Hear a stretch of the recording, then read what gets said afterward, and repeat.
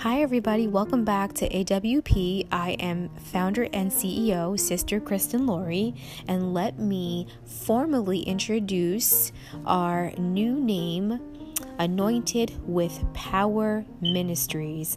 God is so good. God is so good.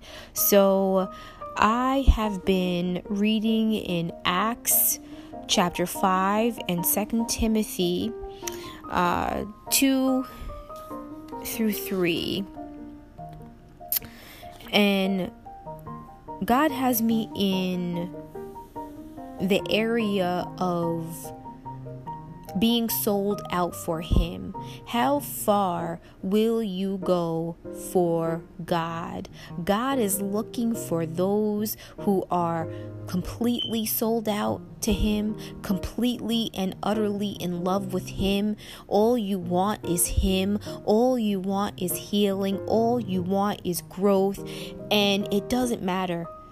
It doesn't matter. You are willing to put your life on the line, your friendships, your relationships. God is looking for those vessels who is willing to put it all on the line for Him.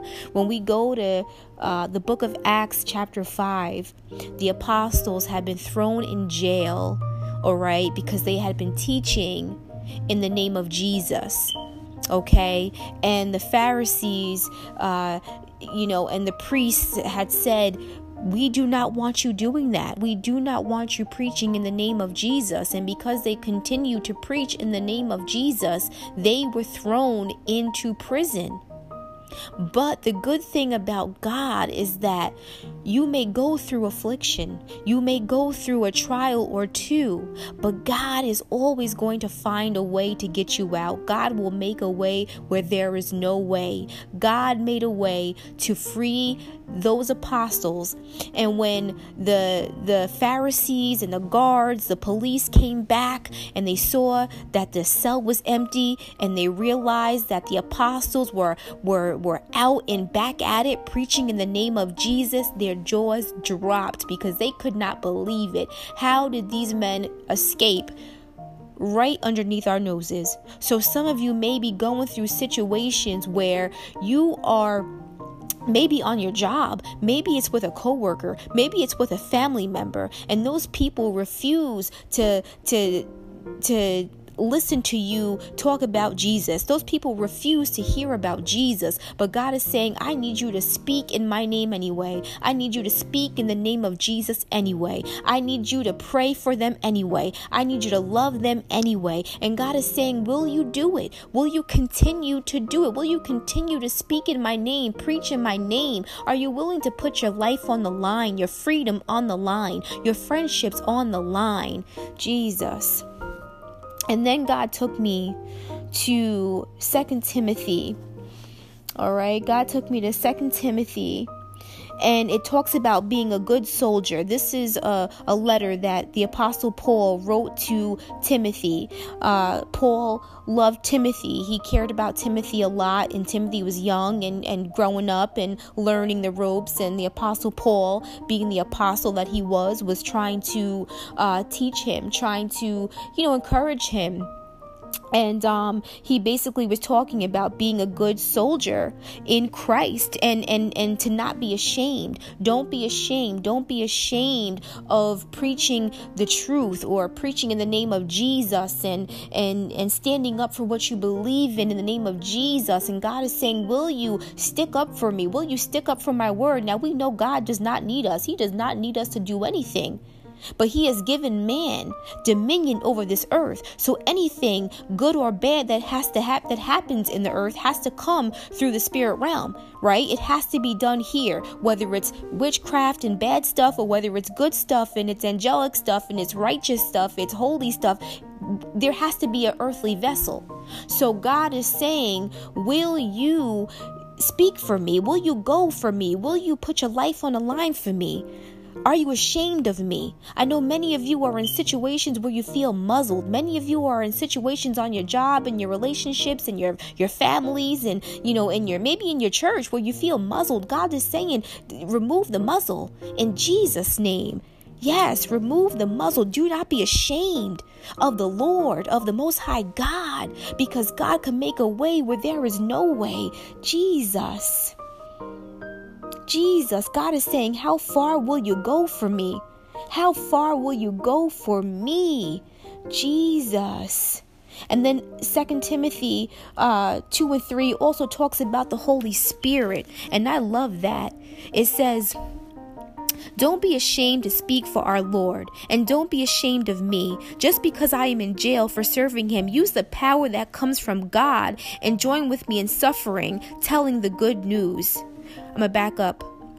Then it says, so I ask you to make full use of the gift that God gave you when I placed my hands on you. Use it well. God's Spirit, okay, we're in 2 Timothy, okay, verse 7, God's Spirit doesn't make cowards out of us. The Spirit gives us power, love, and self-control. Jesus, the Spirit gives us power, love, and self-control. God is saying, are you using the Holy Spirit? Are you utilizing the Holy Spirit? Jesus. Let me go back there. So we're in 2 Timothy 1. All right. And the Bible I'm using is new. So I'm sorry the way it's worded, because I think I said 2 Timothy 2. But no, I'm in 2 Timothy 1. So clarification, I'm in 2 Timothy verse 1. Verse 1 through 7. Yes.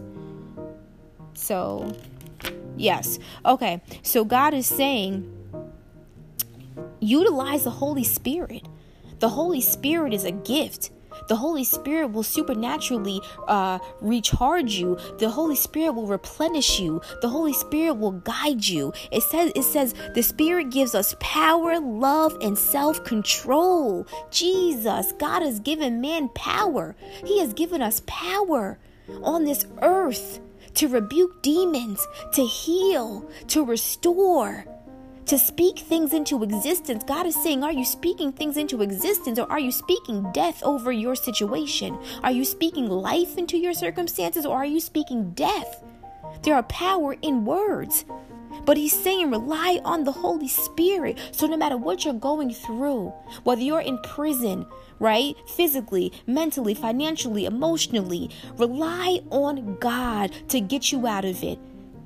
If you're being persecuted because of God, because of preaching the truth, because of talking about God, your family's coming against you, your husband, your wife is coming against you, God is saying, hold on. Rely on the Holy Spirit. Rely on him. Call on him, and he will get you out. Right? I was in Joel 25, and it said that God said he would restore what the caterpillar, the cankerworm, and the palmer worm ate. And he would restore it. He would give it back in the name of Jesus. Yes, Lord, God had me all over the place tonight, but God is asking, who will go for me? Who will go before me? Who will preach in my name? Who will preach the truth? Is that you, saint? Is that you? And that starts with knowing who you are, knowing the power and the authority that God has given you, and relying on the Holy Spirit. Come on. Don't wait for man to appoint you and anoint you and to appease you and to speak life into you. You have to speak life into yourself. Now, you know how I feel. We all should submit to a leader, and don't take it the wrong way. Yes, make sure you're in church. Make sure you're submitted to a leader. Make sure your pastor knows about the call on your life and where you're going, and you want to have a level of accountability. But you got to make sure you're in the right place, saints. All right? But do not sit back and wait on man to appoint you, because you'll never get there. It'll never happen. Where we are now in the body of Christ, the church is not going to look the same in 10 years from now. Come on, saints. Jesus. The church is not going to look the same. God is doing something new. About 90% of churches has fallen away from God, and God is now having to self-teach. He is self-teaching the remnant. He is self-teaching those appointed. He is no longer trusting man to teach and preach in the body of Christ on their own, So like I said, saints, I'm getting a little distracted. I heard a door open. The kids are up. So like I said, saints,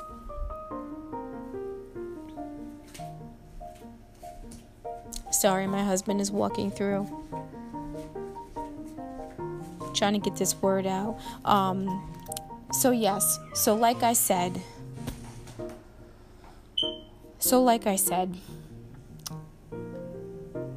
you need to ask yourself some questions. Where are you? Where are you in terms of your faith, in terms of, your quality of time, and are you willing to be sold out for God? Are you willing to lose friends for God? Are you willing to go all the way for God? Are you willing to put your friendships on the line? Are you willing to put your job on the line? God is saying, are you willing to sacrifice it all for me? Because He is the only one who can restore it all. So I love you all. I just wanted to get on just to give this quick word. And I love you. Father God, I thank you. Father God, I just ask, Lord, that you just, Father God, just help and uplift and encourage, Father God, every man and woman attached to this ministry, Father God.